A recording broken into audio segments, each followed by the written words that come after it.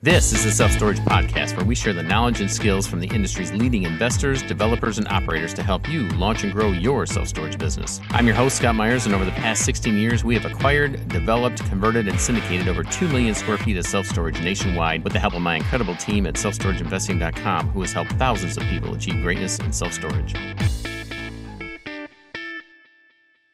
Hello, everyone, and welcome back to the Self Storage Podcast. I am your host, Scott Myers, and this week's guest is Paul Moore. Paul is the managing partner of Wellings Capital, a private equity real estate firm. After college, he started his career in management at Ford Motor Company and then launched and eventually sold a staffing company 5 years later. After reaching financial independence at the age of 33 and a brief retirement, Paul began investing in real estate in the year 2000 to protect and grow his own wealth. He completed over 85 real estate investments and exits, appeared on HGTV's House Hunters, rehabbed and managed dozens of rental properties, built a number of new homes, developed a subdivision, and started 2 successful online real estate marketing firms. After 3 successful commercial developments, including a Hyatt hotel and a very successful multifamily project in 2010, he has now committed all his efforts in commercial real estate. Paul is the author of The Perfect Investment, Create Enduring Wealth from a Historic Shift to Multifamily Housing, which launched in 2016, and has a forthcoming book on self-storage investing, which is why we have Paul on the show. Paul also co-hosts a wealth building podcast called How to Lose Money, and he's been a featured guest on over 150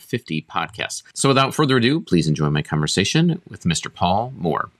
Hey, Paul, good to see you again. Welcome to the show. It's great to see you, Scott. Man, it's an honor to be here. Like one of my heroes, and I'm on your podcast. This is amazing. Well, I view us as contemporaries, but I appreciate the compliment, and it's been a long time coming, and glad we were able to finally sync our schedules. And you know, we see each other in passing, and we were just together at a mastermind down in Florida, and so I'm glad that we made the time to get on each other's calendars so that we could sit down and have a little conversation and learn a little bit more about what you're doing. I've given you, or given everyone, your background. Gosh, Richie, I'm going to redo that again. So I've given the introduction to everybody in the beginning, but why don't you fill in the gaps and let us know what you've been up to recently? Yeah. So, I mean, like you said, I got out of, engineering school, MBA, went to Ford Motor Company, all that stuff. But when I sold my company to a publicly traded firm about 20 years ago, and you and I, have a dear friend who worked together with me at that point. And I didn't know the first thing about investing. And so I've been on a 21-year quest to learn the difference between investing and speculating. Speculating is when your principal is not at all safe and you've got a chance to make a return. And investing is when your principal is safe, generally at least safe, and you've got a chance to make a return. And there are so many ways to speculate and kid yourself into believing you're investing. And one of those ways is in the arena of due diligence. If we don't do enough due diligence on partners, on sponsors, on deals, that can turn out what should have been an investment into a speculation. And so my company, Wellings Capital, we are due diligence partners for hundreds of investors who wish they had the time or the resources or the knowledge to dive deeply into, these sponsors, these operators, syndication, these deals. We go out and vet them, and then we put them in a fund, and then we invest, and our investors invest alongside of us. And then we, ride those out together over sometimes 3, 5, 7, or 10 years. So that's what we do. Well, now I know you've been focused primarily in self-storage. Is that the only thing you invest in the fund, or are you looking at other asset classes as well? We love investing in asset types, asset classes that have mom and pop operators where we can pay them a premium or, full fair price for their assets, allow them to move on, and then upgrade them to be much better, higher net operating income, potentially lower cap rate, and where we give our investors an outsized return. So we found that in self-storage first, and we found that same type of curve, if you will, that same type of opportunity in mobile home parks. So our funds consist of self-storage and mobile home parks. We're looking at RV parks, we're looking at senior housing, things like that as well, but that's where we're focused right now. So you've taken this capital in, and these folks have entrusted their capital and their then returns, future returns, to you. Tell us about the management side. You're buying three different asset classes. Do you have management in-house? Are you hiring third-party property managers? Are you doing joint ventures and then overseeing the management of these projects? Give us an idea of what that looks like as far as how you're managing these projects. Yeah, and I hate to compare myself to someone like Warren Buffett, but we are following the Buffett model. So Buffett will go out and he'll find a fabulous jockey, in other words, the management team, people who have built a business, people who have a Mm-hmm. great brand, a great business, a durable advantage, and then he'll invest heavily in them. That might mean acquiring them, like he did Clayton Homes. It Mm-hmm. might mean getting a small percentage of them, like Apple, where he's the largest shareholder, I think, at 5% Mm-hmm. of the shares. And I know it's the largest Berkshire holding, but it's only 5% of Apple. And so he'll trust the management team. He'll trust the jockey to train the horse. And that's what we do as well. We used to be focused in multifamily on geographies like South Carolina, North Carolina, Tennessee, Kentucky. But now we're really trusting these great operators. And if they say, hey, I've got a great opportunity in Ramsey, Minnesota, outside of Minneapolis, we love them, we trust them, and we put our money on them. And they do all the asset management, get the loan, they do the property management or oversee it. And then we are basically like a large LP investor with them. Perfect, perfect. So as we head into the balance of 2021 and into 2022, does that model still work, or are you pivoting? And if so, in what ways? Um, we think the model works. We think that there's a growing interest in syndications. We think there's a growing interest in, both self-storage and mobile home parks. I see a lot more self-storage offerings than I had in the past. Mhm. And, especially like you have taught me years ago when the 4Ds are happening, and there's certainly a good bit of that with COVID. Mhm. Especially a lot of people relocating and downsizing and moving, and there's unfortunately some health issues and death and all that.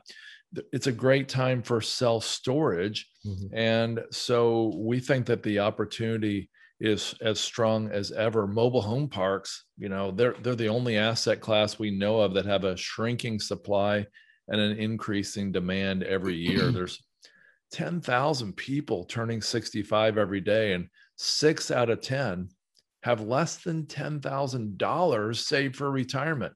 And so, mobile home parks and even self storage as part of that equation are really good opportunities for them as they downsize or maybe right size into a mobile home, use that home equity to buy the mobile home, and then they can enjoy their life. Some mobile home parks have BMWs parked, and newer BMWs parked there, and that's their choice. It's not because they have to live there, but they're choosing Mhm. to live there and have an easier lifestyle. I know a very successful doctor that moved to a mobile home park and has a great flexible lifestyle now.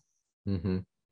Yeah, the we are shifting as a, society and looking at what is important to us right now, and everybody is getting more educated and very more self-aware of not only what is important, but of those things that are important in life. How much Right. money it's going to cost to Yep. enjoy those things until the end of life, and doing the I math, know. whereas previous generations weren't so much. And we are absolutely, you're right, seeing that in the self-storage sector as well. Yeah. So, one of the things that I wanted to touch on, shifting gears a little bit, Paul, is that I was on your podcast a while back with regards to in the entire podcast, and all the guests come on and talk about their biggest mistakes, because that's where we learn, and that's who we learn from, is Yeah. not from people or everybody's experiences of success. You can swing a cat on the internet and find all kinds of folks that are crushing it and driving Right. Lambos, but you don't hear too many people standing up and professing, hey, here's the mistakes I made, or here's the big mistake I made where I lost it all. That's pretty rare. So I appreciate your transparency and candidness, and being humble enough to start a whole podcast on that. So, from that, obviously that's born out of your experiences as well. But tell me what you learned from having so many guests on that show, and their experiences of loss, and some, not that they are failures, but the failures that they No. Right. achieved in business. Tell me how you learned and grew from that. Yeah. So when we started the How to Lose Money podcast, we were really wanting, I used to go to these father-daughter retreats, Mm-hmm. and the guys would get up and say, look at our amazing family. Here's all the pictures of us at the Grand Canyon or Yellowstone or Europe. And the guys sitting around the table, we would sit there and go, man, they look like they've got it all together. I wonder if they have any troubles or problems. And I actually had guys say, well, I'll never be that good. I'll never be that good of a husband and father. I think I just feel like giving up. And so we started asking after 7 years of going to these retreats, hey, can you tell us about your mistakes, failures, problems, difficulties, challenges? And they were deer in the headlights. I mean, they literally, I wish I had it on video, the time somebody asked them and pressed the point. None of the guys on stage would answer it. One guy even said, my biggest struggle in life is to communicate my vision to the next generation of millennials. And it's like, really? So anyway, I thought, man, if I ever got to know these people or got on stage, I bet you I'd know more about them. Well, it turned out we got to know one of the families that was on stage all the time. And they had the same problems we did. And I was so encouraged. I actually felt hope. And I thought, man, if I ever I didn't think podcast. I said, if I ever was on a stage, I would start telling the truth. Well, that stage became the How to Lose Money podcast. We interviewed 238 people, and we learned that not almost, I'd say everybody who succeeds has painful failures and setbacks and losses. A lot of them have broken families and horrible things happen to them, but they turn out either bitter or better. And I think everybody on our show hopefully was better. One lesson we learned, and this is going to sound funny, it sounds funny to me to say it. One lesson we learned was never give up, always keep going, always press through. And everybody listening right now is probably like, yeah, no surprise. The other lesson we learned almost with equal force was make sure you quit early. Make sure you give up early, cut your losses and move on. And it was like, really, I was thinking, well, wait, that doesn't sound right. And so we were thinking about writing a book called How to Lose Money. We have part of it written. Mm-hmm. And the co-host and I realized, if you're on the wrong path and you know it, cut your losses and quit right now. I can think of a time where I invested with some friends. We invested $395,000, I think, into a deal that within 6 months we knew was bad. If we would have stopped right then, I think we could have given the investors, I was the largest, back about 250 of that 395,000. But nope, we persisted for 7 years. All the money was gone. Lots of time was wasted. I wish we'd have quit in the first few months. Mm-hmm. Other stuff we've done, I'm so glad we persisted because now it's going great, but it took years to get great. And so you've got to have wisdom. Mm-hmm. Proverbs talks about having wisdom. We got to have wisdom to know, is this the right path? Is this the one I'm supposed to be on? Or is this a dead end that's leading me nowhere? Mm-hmm. And gosh, that's tough. And it is only through experience where you gain enough wisdom to understand what that looks like a little bit better. I mean, we're never perfect, and nobody has a crystal ball. We all want the billboard as to what it's going to look like now and on the other side. And yeah, all of us entrepreneurs, we're type A, which by nature means that we are optimists, and we feel like, well, exactly. If things start to go bad, that just means that I need to hunker down. I need to work both harder and smarter, maybe bring some consultants in to help, because there's got to be a way through this. But knowing, when to, continue to push on that door, you realize that something or someone is pushing on the other side back equally or harder. To know when is it time to stop and to stop the losses. And it's so difficult, and we hate to do that, again, as entrepreneurs, because we feel like, we can make anything work. If it looked good on paper in the beginning, what could be going wrong now? It must be me. I just need to do something a little bit different. And so certainly I've been in those situations. And then again, that only comes through experience. So I appreciate you sharing that, Paul. It's good advice. And we still continue to, I think, struggle to that to this day. But let's talk about what are you seeing right now in the marketplace that has you excited? Are there opportunities that are being created? On the storage side, we've been through the pandemic. Self-storage has done extremely well, as we always do as we go through a recession or when there's turmoil and chaos in the marketplace. But what are you seeing, I guess, from an equity standpoint, or even a hard asset, a real estate standpoint? What are you seeing trends that get you excited for the balance of 2021 and into next year? Yeah, I'm writing an article right now for Bigger Pockets. It's called The Cheat Code Mm-hmm. to Win in Any Real Estate Market. And the point of that, the cheat code, is basically a cheat code is, I guess gamers, and I've never been one, apparently they can get these codes to jump up several levels in their game. And the cheat code could be like, I think it was his name, Michael Burry from The Big Short. He figured out the cheat code to making billions of dollars. And it wasn't really a cheat code as much as, but he figured it out.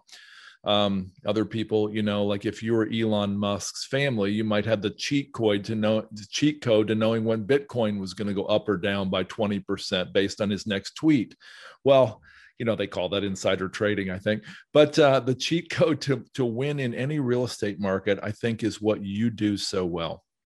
And that is finding intrinsic value in an opportunity and going in, number one, seeing the intrinsic value. Number two, paying the seller a very fair price, and that would be the extrinsic value. And then third, having the team to extract the intrinsic value. And that would mean, basically going into a self-storage facility like one I'm thinking of was $2.4 million. 5 kids were fighting. The parents had passed away. They were running it into the ground. I think that they felt like 2.4 million was a great deal to them. And it was a very fair price considering how badly they were running it. Well, within a year, it was valued at 4.6 million. And so, basically increasing, getting truck rentals, getting a showroom with locks, boxes, tapes, scissors, getting occupancy up, getting rates up. They were like 30% below the market. Adding a website, getting signs, just basically doing stuff that they knew how to extract the intrinsic value that was buried there. The U-Haul alone is one of my favorites because, if you know how to figure out the right place to do U-Haul out of, you can really make some money. And then being able to refinance it. It was actually cash up front, 2.4 million cash, refinanced at 43% of the new value of 4.6 million. There was only 400,000 cash left in the deal. And then a year after that, when it was sold for 4.6 million, well, that 400,000 cash, walked away with 2.6 million on the other side. That's extracting intrinsic value. And I think that's the best way to win in any market. And again, Scott, you've taught me that in some of your seminars, and I really appreciate that. Well, thanks, Paul. And that is really the almost the exact way that we're looking at this market right now, as well as that there's always going to be opportunities for creating value and looking into these projects that, for whatever reason, are just mismanaged. We have the 4Ds occur no matter what the economy is doing, and so we have just been amassing.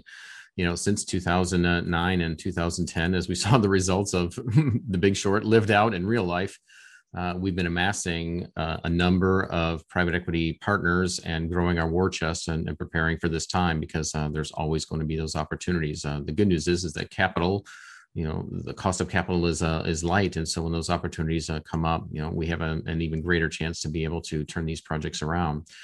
So you, as you mentioned, you're writing an article for Bigger Pockets.